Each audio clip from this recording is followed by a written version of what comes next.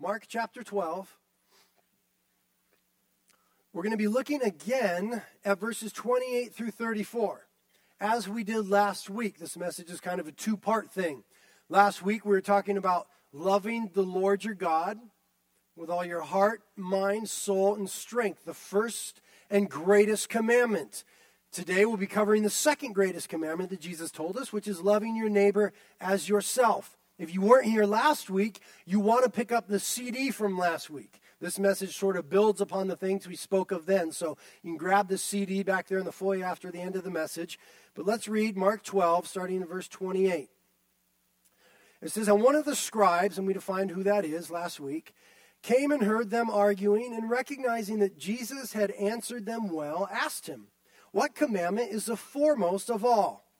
Jesus answered, saying, 'The foremost is, Hear, O Israel, the Lord our God is one Lord. And you shall love the Lord your God with all your heart and with all your soul and with all your mind and with all your strength. The second is this, you shall love your neighbor as yourself. There is no other commandment greater than these.' And the scribe said to him, 'Right, teacher, you have truly stated that he is one and there is no one else beside him. And to love him with all the heart and with all the understanding and with all the strength and to love one's neighbor as himself is much more than all burnt offerings and sacrifices.' And when Jesus saw that he had answered intelligently, he said to him, 'You are not far from the kingdom of God.'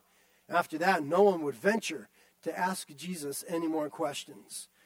Lord, this morning we're asking that you would do a profound work in our hearts as we speak about loving our neighbors as ourself. Lord, it's heavy upon my heart that this is an area where the church has failed historically miserably. I know this is an area where I fail miserably, and so probably many others within this congregation now. And we're just coming to the God who is in control of our hearts, the Lord to whom we have submitted ourselves, and we're saying to you, Father, change us this morning.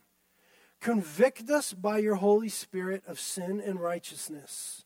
Show us what is truth from your word. And then by your Holy Spirit working through your holy word, cause us to be doers thereof. Help us to lay down our preconceived notions, our own ideas. Help us to surrender those hurts of the past, those little parts of bitterness, that anger that lingers and remains, those grudges, those reasons why we shouldn't love people. Lord, help us this morning to be free from those things. Help us to surrender them to you. Jesus, you have called us to love and to forgive as you have loved and forgiven us. We need your strength to do this, God. It is a supernatural call. And so as we study your word, Lord, we ask that you would give us faith to believe it, faith to receive it, and then strength to act upon it. Do that in this church today, for we ask it in the name of Jesus. Amen. As I said, if you weren't here last week, you want to get last week's message on CD. These build upon each other. But today, the second part is loving your neighbor as yourself. And you remember that we spoke about the commandments of God. And that his commandments are for the purpose of instructing us morally. Because we're fallen people, because our hearts are desperately wicked and full of deceit, according to Jeremiah chapter 17, we need instruction from the word by God as to how to act correctly, as to what to think, as to how to respond to God and how to act toward others. And so in this commandment, love your neighbor as yourself, we're given moral instruction, but very practical instruction. Because left to ourselves, we generally love others either too much or too little. I've seen that. You've seen that. You've experienced that.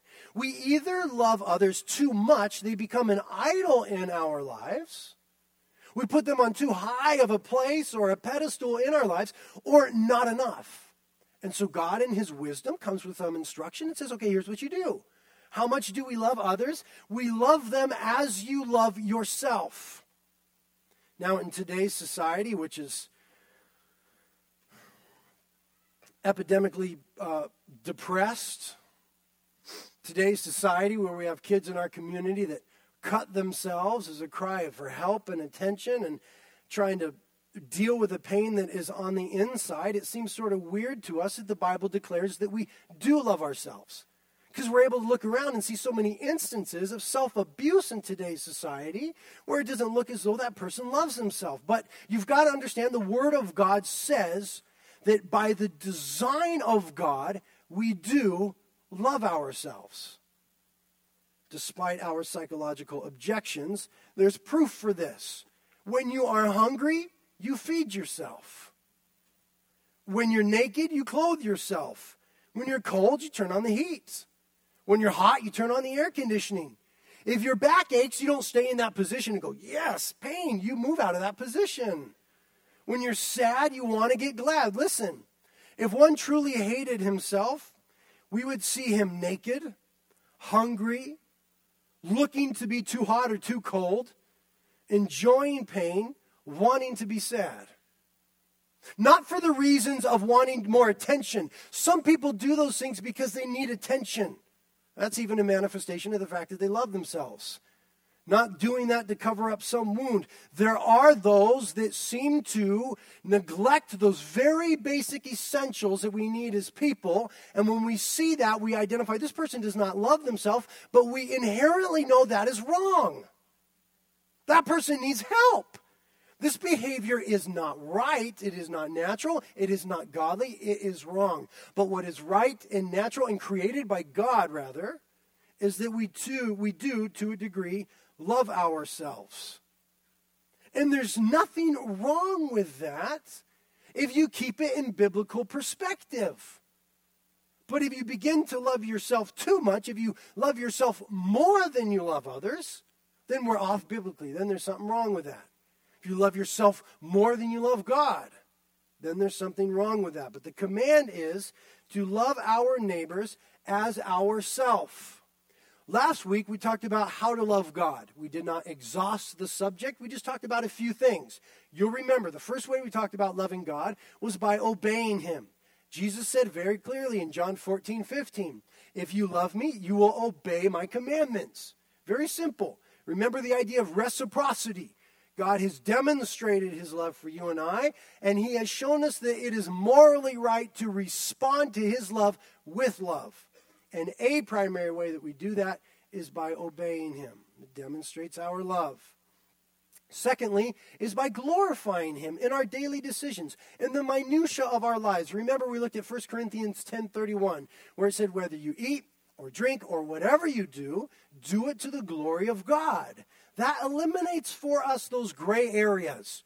Is this right? Is this wrong? Should I do this? Should I not? Simply ask yourself, if you go in that direction, will it bring glory to Jesus Christ? That's loving God, glorifying him in the daily decisions.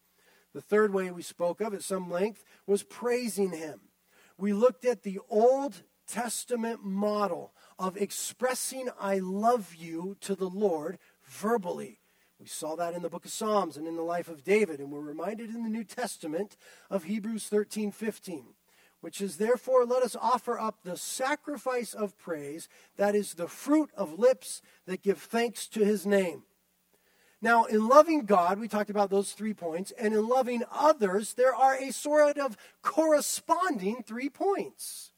One way that we can love others is through mutual submission. Do you know that it says in Ephesians 5:21, be subject to one another in the fear of Christ. Be subject to one another, submitted to one another, humbled before one another. One of the ways that we love others is by humbling ourselves before them and being mutually submitted to each other. Understand? We don't consider them to be below us, but we're willing to yield to their desires. If you're married, you understand this. If you don't, you've got a bummer of a marriage.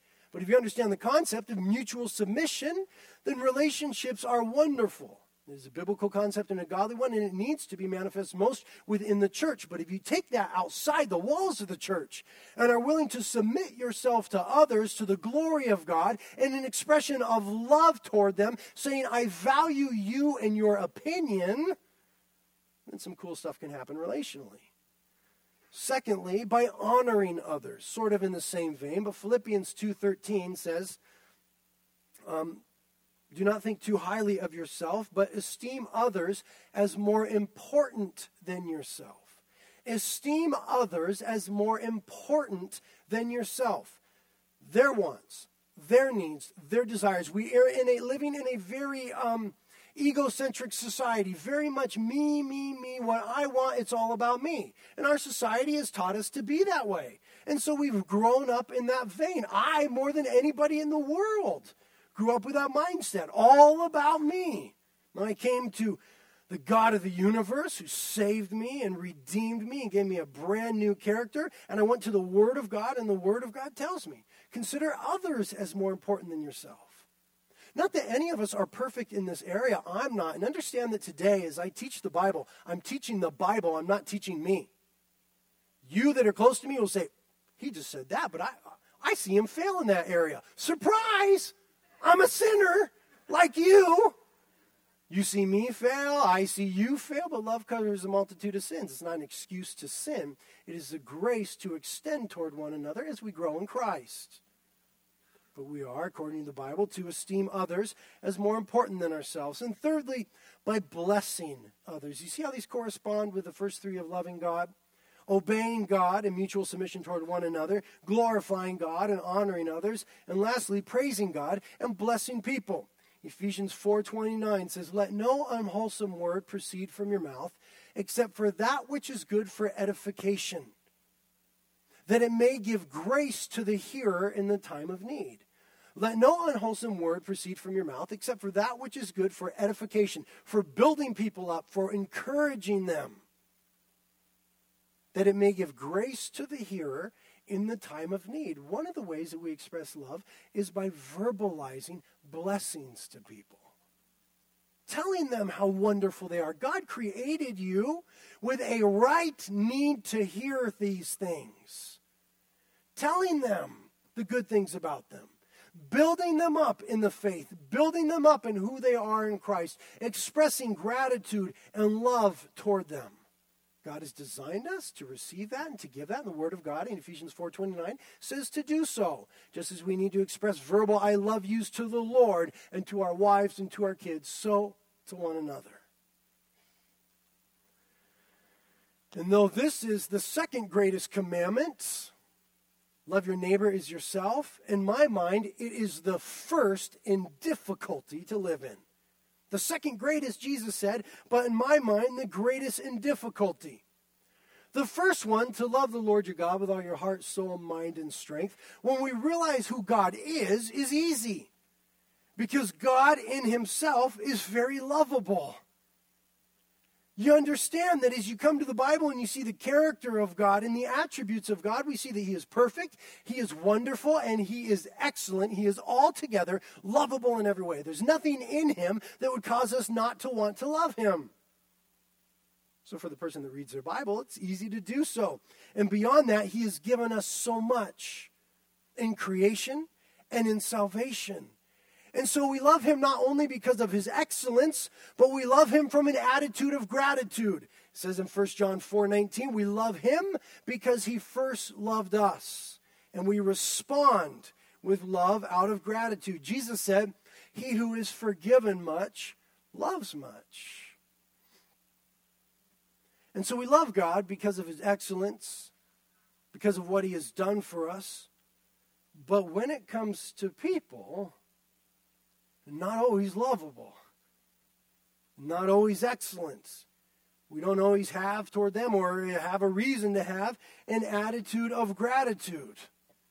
Though there are some in our lives that we consider lovable and excellent, and though we are extremely grateful to them, this is not the ones about whom the commandment is speaking. In fact, I want you to turn to Luke chapter 6 as we see that very clear. Luke chapter 6.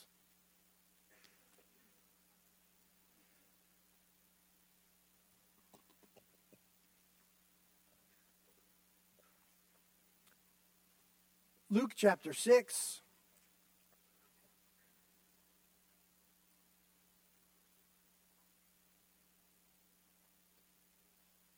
Look what it says starting in verse 27. Jesus talking. Luke 6:27. Jesus says, "But I say to you who hear, love your enemies and do good to those who hate you. Bless those who curse you. Pray for those who mistreat you. Whoever hits you on the cheek, offer him the other also. Whoever takes your coat, do not withhold your shirt from him either. Give to everyone who asks of you, and whoever takes away what is yours, don't demand it back. And just as you want people to treat you, treat them in the same way. But if you love those who love you, what credit is that to you? For even sinners love those who love them. And if you do good to those who do good to you, what credit is that to you? For sinners do the same. And if you lend to those from whom you expect to receive, what credit is that to you? Even sinners lend to sinners in order to receive back the same amount." Look what he says here. The command to love one another, to love our neighbor as ourselves, is not speaking about those who in our lives are lovable to us or to whom we have an attitude of gratitude. It's talking about those whom are unlovable. Jesus says that there's no credit if you love the person who loves you. There's no credit if you love those who are lovable. That's no big deal. Even the sinners, and the New Testament definition in this context of sinners is the irreligious.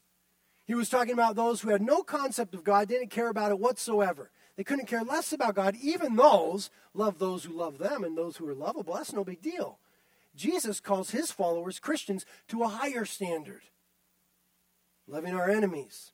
Blessing those who curse us. As it says in verse 35, love your enemies. Do good and lend, expecting nothing in return. And your reward will be great.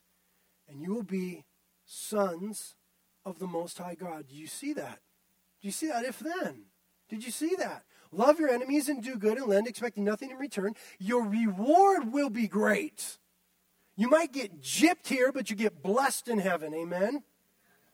And you will be sons of the Most High God.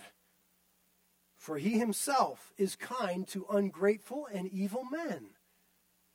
Old Testament declares in the book of Isaiah that God causes the rain to fall even upon the wicked and the righteous alike. God extends through general revelation and through the way he set up creation, grace and mercy even to the wicked, and so should we. There comes a time when God judges. That's not our role, that's his. We look at this, what Jesus has to say here, and automatically we all begin to think, how is this possible? And apart from being born again, apart from being regenerated, apart from being made a new creation in Christ, it isn't possible. When you come to the Bible, you can't come to the Bible like you're reading Moby Dick or something. You can't come to the Bible like you're reading some normal book. It is supernatural. It will place upon you supernatural demands and open up supernatural possibilities. It's not going to tell you, hey, be cool to those who are cool to you. That's nothing. It's going to say, bless those who curse you and pray for those who mistreat you. That is profound, but beyond that, it is supernatural, and it requires God working supernaturally in our lives. It is impossible unless we are born again. And so when we read these things, you ought to immediately go, oh my gosh, I can't do that. Oh my gosh, that is beyond me. I don't even think that way. Someone curses me, I want to curse them right back. Someone mistreats me, I want to mistreat him right back. And it points to the need for a Savior. When you read the Bible, it will never tell you you're okay. That's not the job of the Bible. It will tell you you are a sinner, you are in trouble, you need to repent and be saved. Amen. Don't read it with the wrong expectations. You'll be severely disappointed. How is this possible? Listen, in these things, the Lord is not looking for lip service. The Lord looks upon the heart. It's easy for lip service. You know what I mean? God is never impressed with religiosity or lip service. He's looking for action. 1 John chapter 3. Remember your homework from last week, which was 1 John, reading the whole book? We have here 1 John chapter 3, verses 16 through 18. Go to 1 John. No, don't go to 1 John. Stay where you're at. We have it on the PowerPoint. It says this.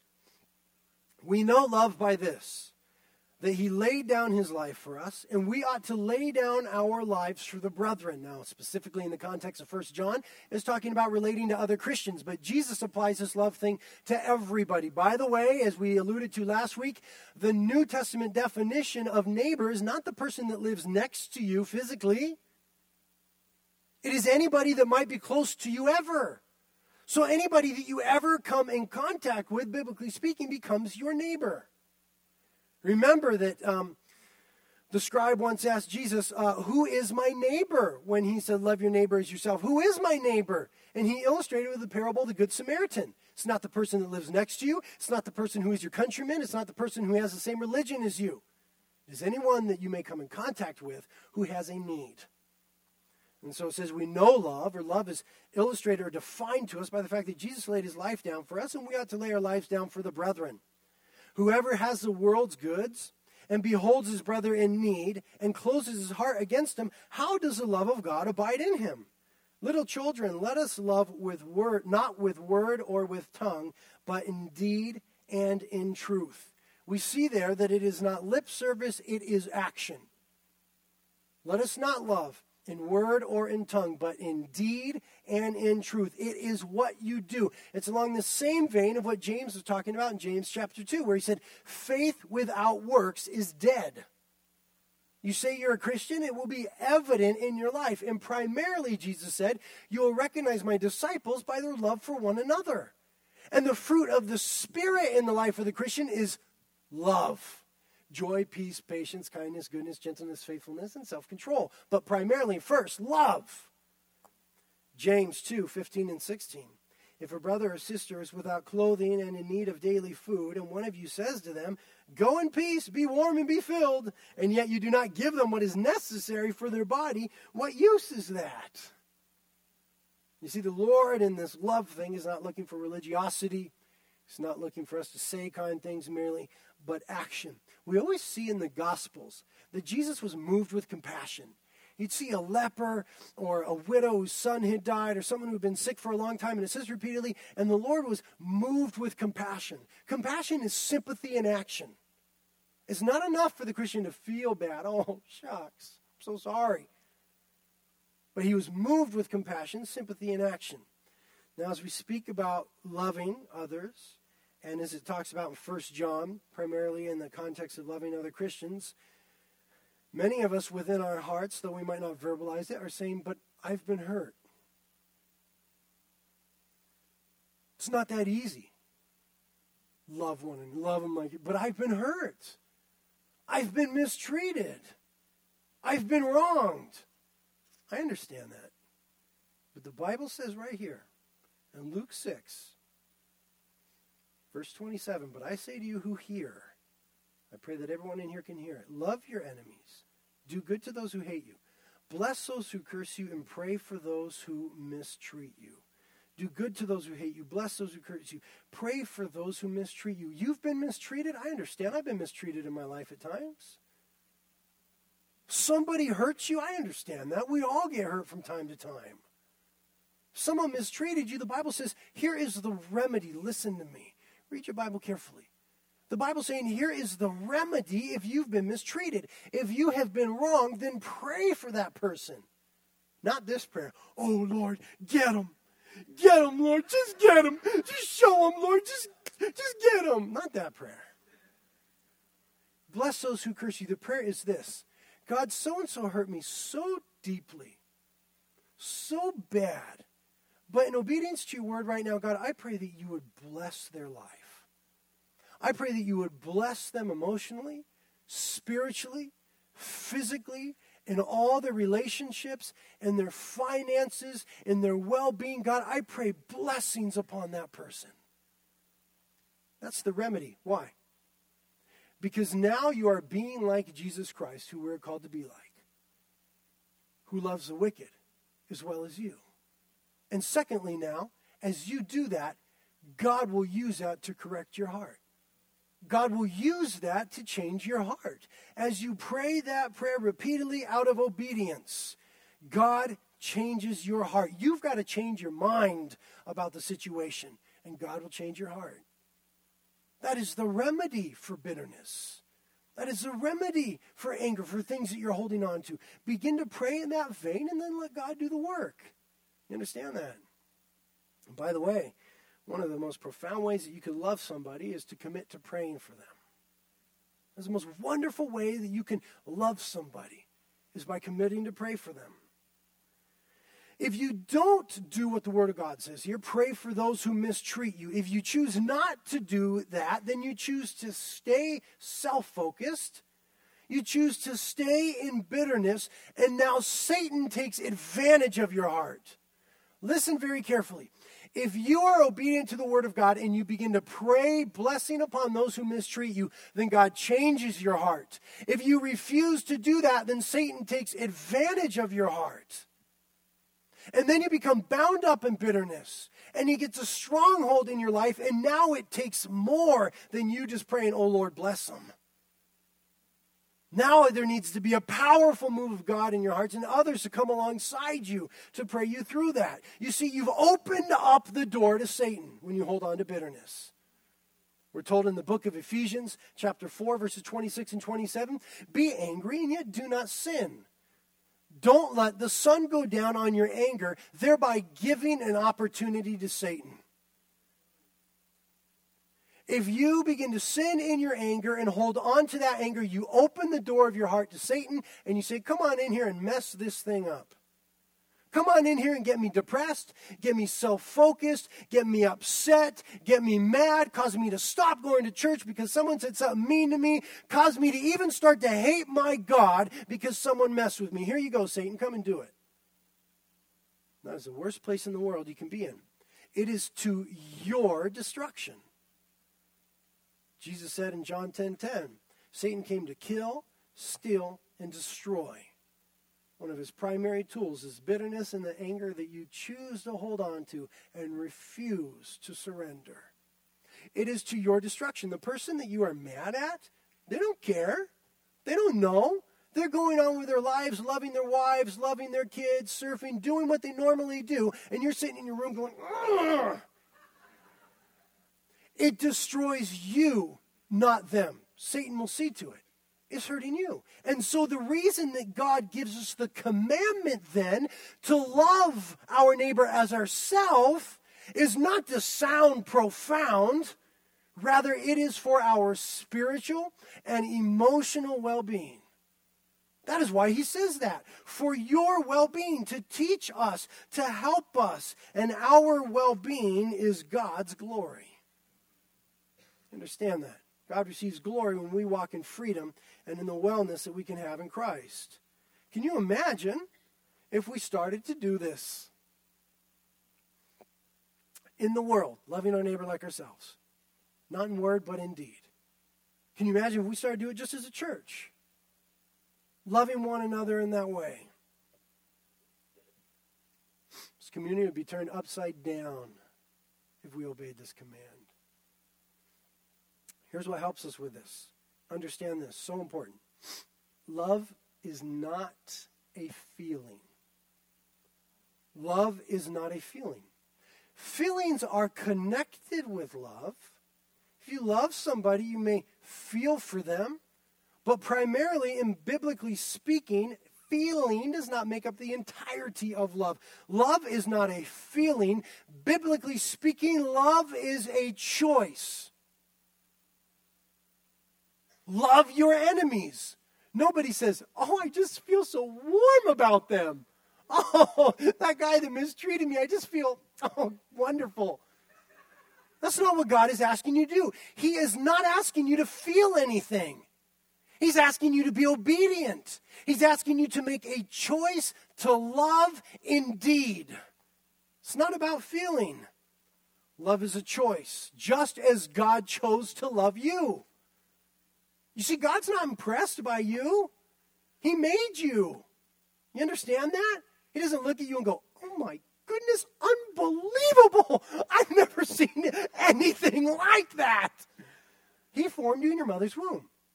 But the moment he chose to love you and invest himself relationally, now he looks and says, oh my goodness, my wonderful son, my beautiful daughter.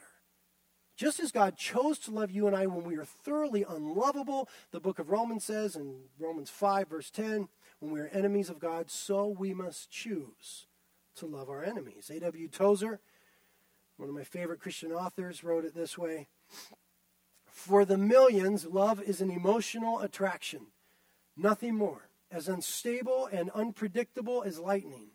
The Bible teaches, on the contrary, that true love is a benevolent principle and is under control of the will.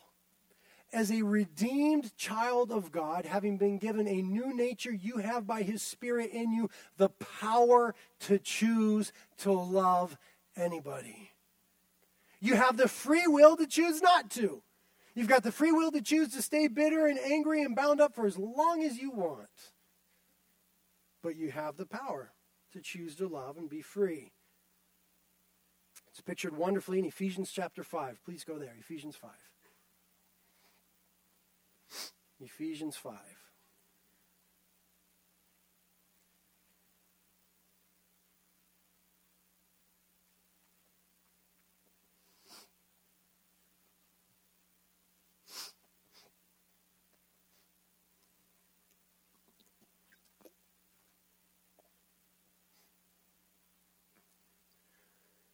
Ephesians chapter 5,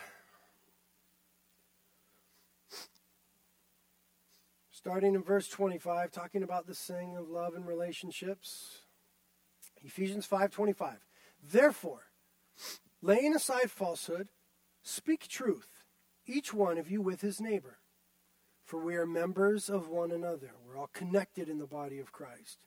Be angry and yet do not sin. Do not let the sun go down on your anger. And do not give the devil an opportunity. Some people are kind of baffled when they read that. Be angry and yet do not sin. What?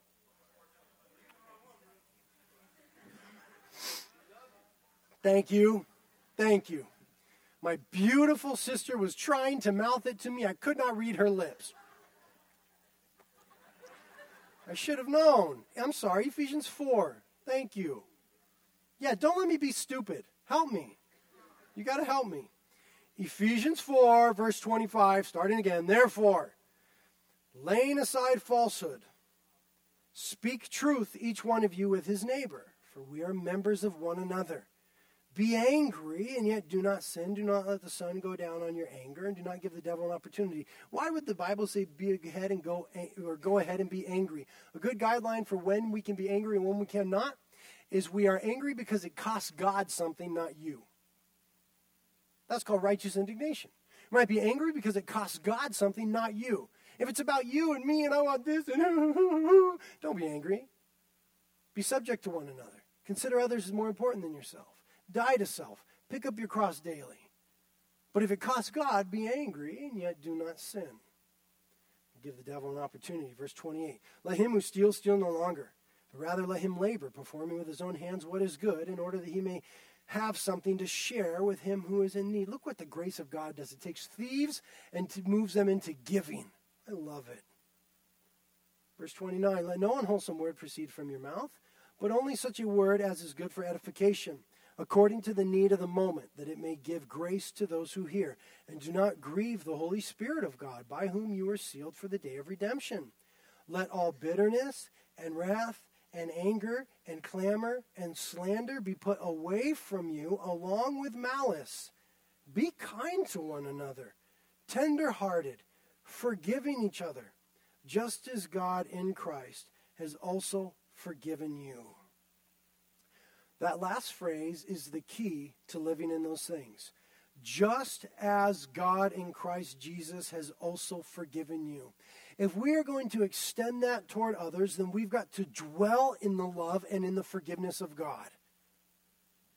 You understand that?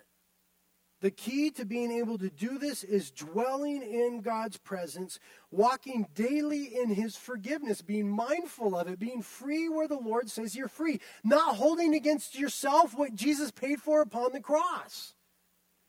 Entering boldly into the throne of grace that we may receive help in the time of need. The key of extending love to others is receiving the love of God daily, continually, walking in it, cultivating intimacy with Christ. If you fall in love with Jesus, you will love others. That is the way that it works. That's why loving the Lord your God with everything that is within you is the first commandment, because obedience to every other commandment flows from that. And if you blow it in the first, you blow it in all of them.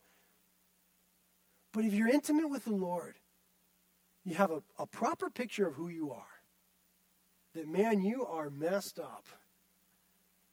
And yet you're forgiven. That you sure do make a lot of mistakes. And yet he forgives. And he redeems, and he heals, and he resurrects, and he makes brand new, and he's absolutely faithful to you. If you walk in those things, then when others are messed up, when others make mistakes, it's easy for you, having received that love, to extend that love. But if you are spiritually dry and not basking in the glory and the presence and the forgiveness of God, then you've got nothing to extend to others. And this comes for you to be drudgery, misery.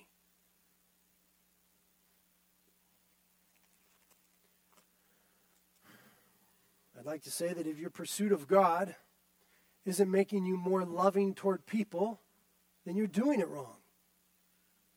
If your practice of Christianity isn't causing there to be a daily increase of grace and love and giving toward others, then you're not doing it right. There's a disconnect somewhere. Something has gone awry.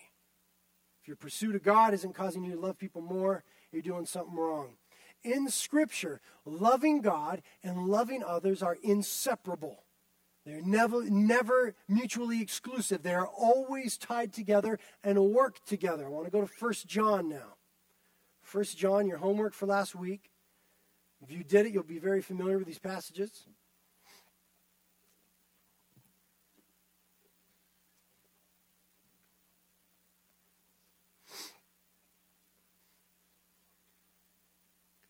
We're just going to read several scriptures, keeping in mind that a loving relationship with God and loving others, those two things are inseparable. They work together. You cannot separate them. 1 John chapter 2, starting in verse 9. 1 John 2:9. The one who says he is in the light, in other words, the one who says, I've come to the Lord, I see Jesus Christ, I've been forgiven, I'm in salvation. The one who says he comes to light and yet hates his brother is in the darkness, even to this moment. The one who loves his brother abides in the light, and there's no cause for stumbling in him. But the one who hates his brother is in the darkness and walks in darkness and does not know where he is going, because the darkness has blinded his eyes. Listen to me. You can be a Christian who has been exposed to the light, who has known what it is to walk in the light, and when you begin to hate your brother, you become blinded and you start to walk in darkness. You may have been a Christian for 20 years, and you've been affected by bitterness that whole time, and you've been walking in darkness, not seeing all that God has for you. That's what the Bible declares. 1 John now, chapter 3, starting in verse 14.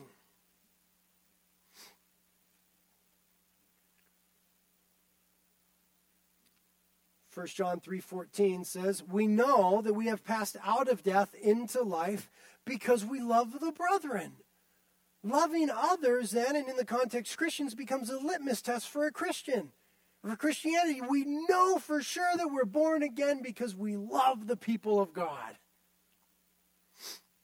He who does not love abides in death.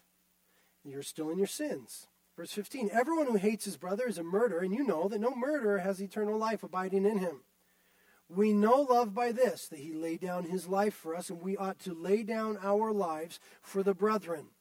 But whoever has the world's goods and beholds his brother in need and closes his heart against him, how does the love of God abide in him? Little children, let us not love with word or with tongue, but in deed and truth. We shall know by this that we are of the truth, and shall assure our hearts before him. And whatever our heart condemns us, if your heart is saying, oh, you're not really a Christian, you're blowing to this and that, if we're walking in love, we know that our heart is assured before him, for God is greater than our heart and knows all things. Verse 21, Beloved, if our heart does not condemn us, we have confidence before God. And whatever we ask, we receive from him, because we keep his commandments and do the things that are pleasing to his sight. Are you refusing to forgive somebody? It is hindering your prayer life, according to that verse. Verse 23, And this is his commandment, that we believe in the name of his Son, Jesus Christ, and love one another, just as he commanded us. And he who keeps his commandments abides in him, and he in him. And we know by this that he abides in us, by the Spirit whom he has given us. Now 1 John chapter 4, starting in verse 7. Beloved, let us love one another, for love is from God, and everyone who loves is born of God and knows God. The one who does not love doesn't know God, because God is love. By this the love of God was manifested in us, that God has sent his only begotten Son into the world so that we might live through him.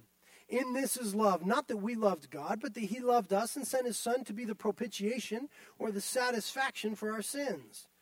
Beloved, if God so loved us, we also ought to love one another. Bottom line, period.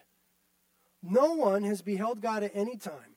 If we love one another, God abides in us, and his love is perfected in us. Now look at verse 20. If someone says, I love God, and hates his brother, he's a liar.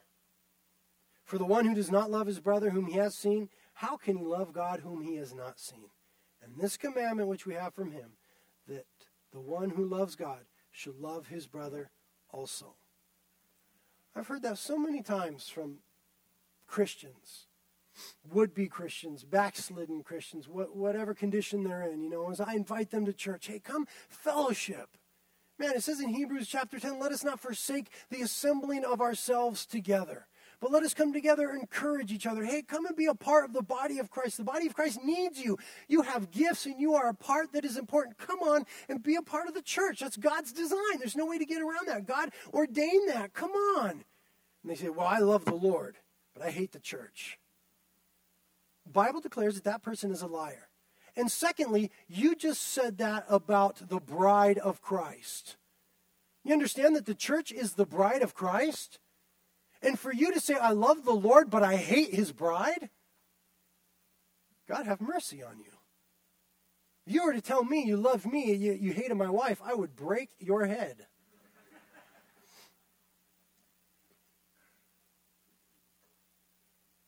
And I hear it all the time.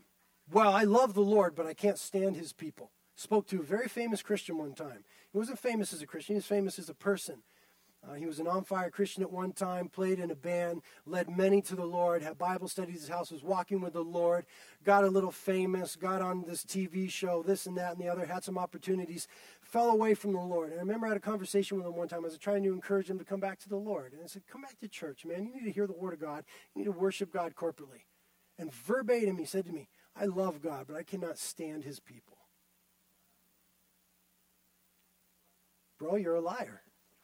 You don't love God. The Bible says the two are inseparable. If you say you love God and yet you don't love his people, you're a liar. That's the word of God.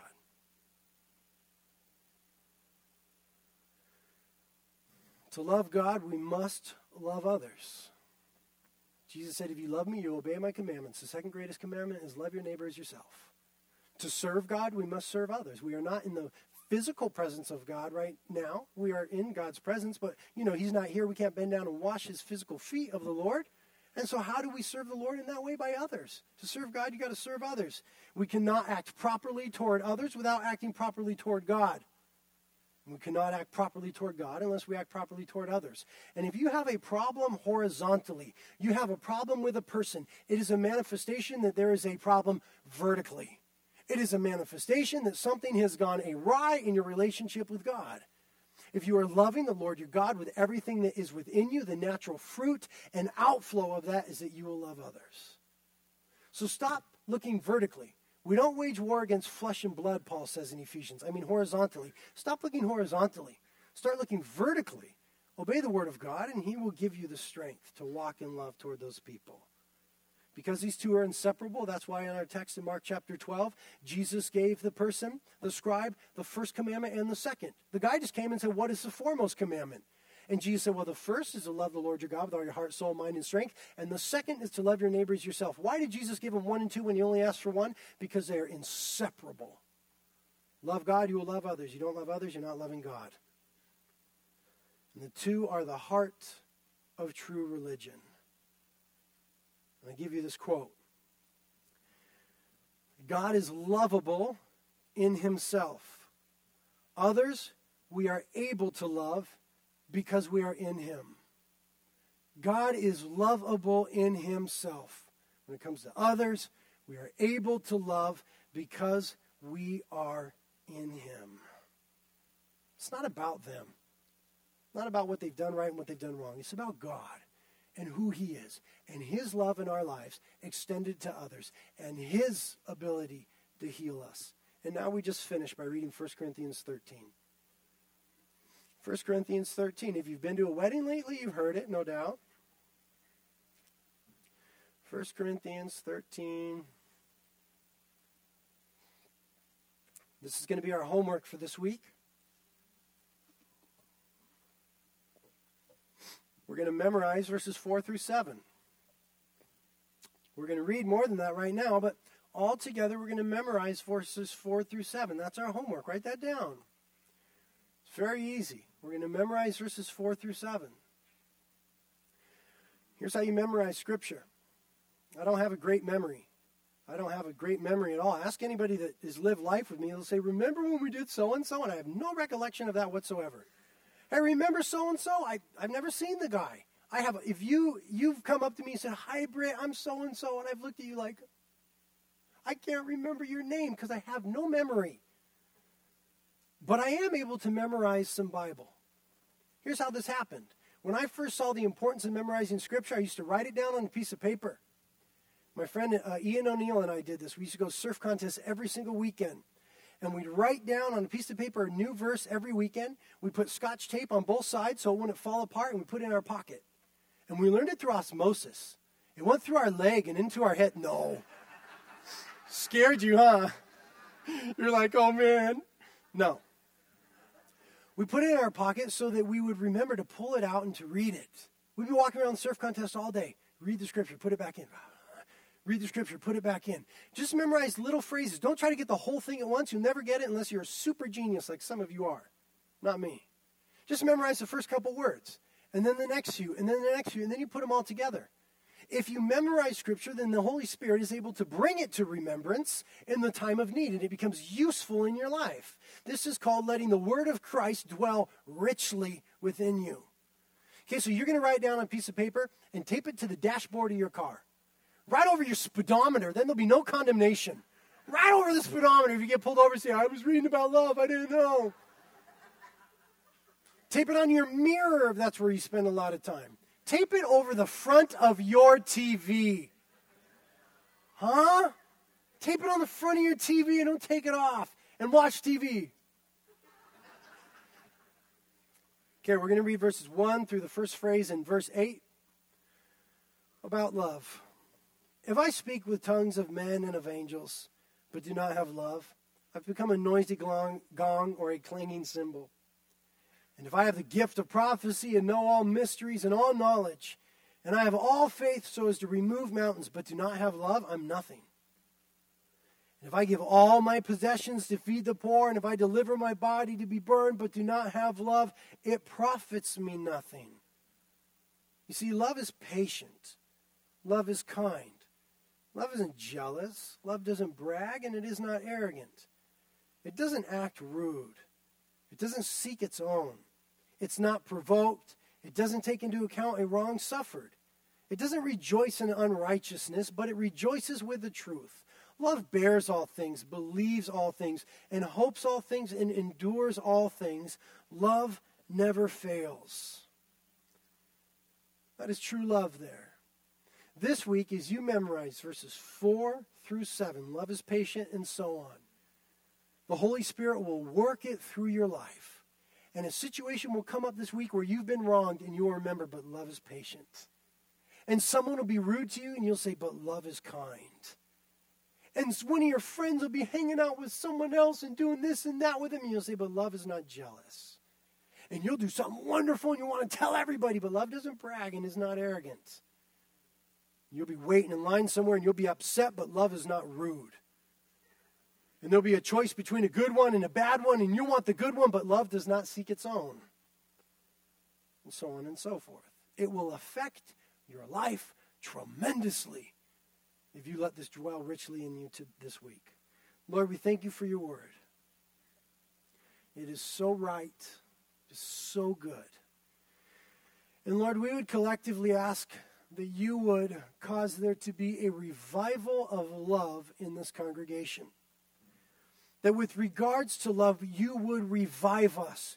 You would renew us. You would start us afresh. You would bring us to life in this area. Just as you brought Lazarus to life and then he had to be unbound. Unbind us, God, of all the stuff that would have us bound up and keeping us from loving others. It's to our destruction. We see it now in the Word. It is to our destruction and our demise, and it plays into the hands of the enemy. God, deliver us. Teach us this day to surrender those things to your sovereignty, to your goodness. Teach us to forgive as we have been forgiven. Holy Spirit of God, you've got to do this in our hearts. Holy Spirit of God, you've got to come and burn away everything that is in our hearts that's not from you. All that stuff that you want gone, Lord, we open up our hearts now and we say, God, come and deal with it. Burn it out. Get rid of it. Take it from me. And then fortify and build into our hearts godly characteristics. We're here to do business with you, God. Do this in us, Lord. As we worship now, the prayer team is going to be up here to your right, to the right of the stage, ready to pray for you. If you're really struggling, some issues you need to let go up there and let them lay hands on you and pray for you. If you need to repent or just get alone with the Lord, come, get on your face here. Communion, which is up here for you, is a wonderful way to remember his forgiveness and our